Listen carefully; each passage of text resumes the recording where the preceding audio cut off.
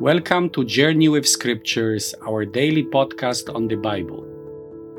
Today, the church celebrates 25th Sunday in Ordinary Time, Year C, and the theme of our reflection is Stewards of the Lord's Goods. Enjoy this episode, share it with others. God bless.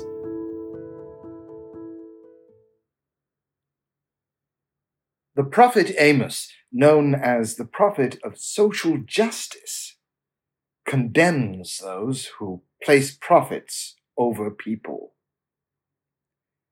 According to the Catechism, a theory that makes profit the exclusive norm and ultimate end of economic activity is morally unacceptable.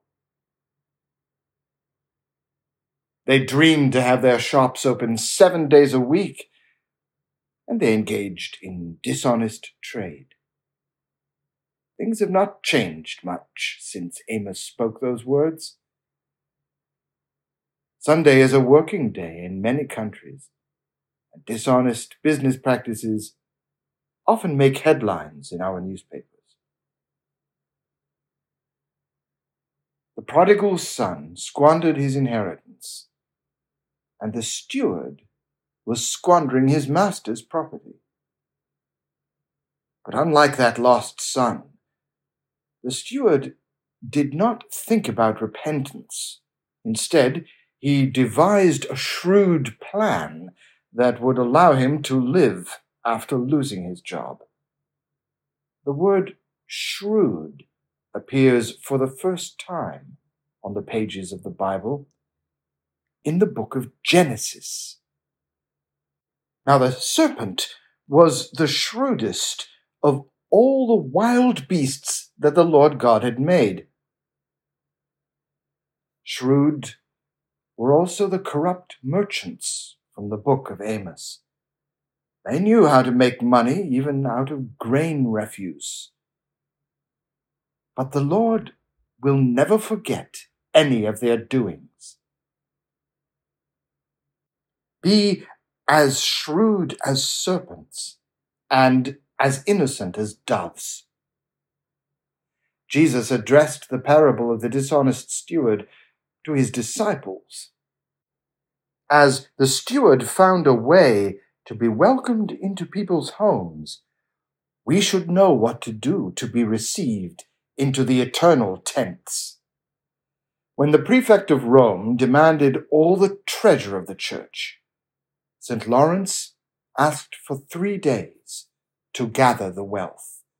Then he distributed the property of the church among the poor, and on the 3rd day he came with the crippled, the blind, and the suffering, declaring that they were the true treasure of the church.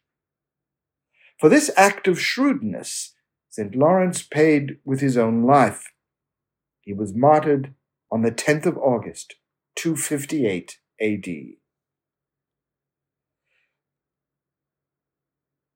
As Christians, says the Catechism, we are stewards of the Lord's goods, both spiritual and material.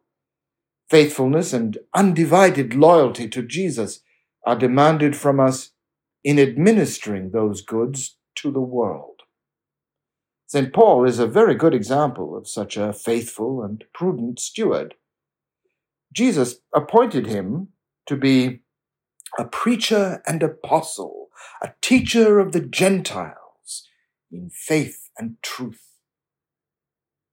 Paul faithfully proclaimed the gospel to them about one God who wills everyone to be saved and to come to the knowledge of the truth, and about one mediator, Jesus Christ, who gave himself as a ransom for all.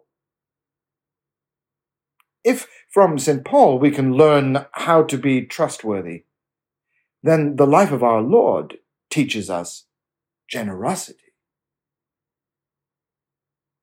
For you know the generosity of our Lord Jesus Christ, that although he was rich, he became poor for your sakes, so that you by his poverty could become rich. Jesus gave up the riches of the glory in heaven and came into this world to save us. During his years of ministry, he spent himself entirely for others. Then, at the cross, he gave his life for our salvation.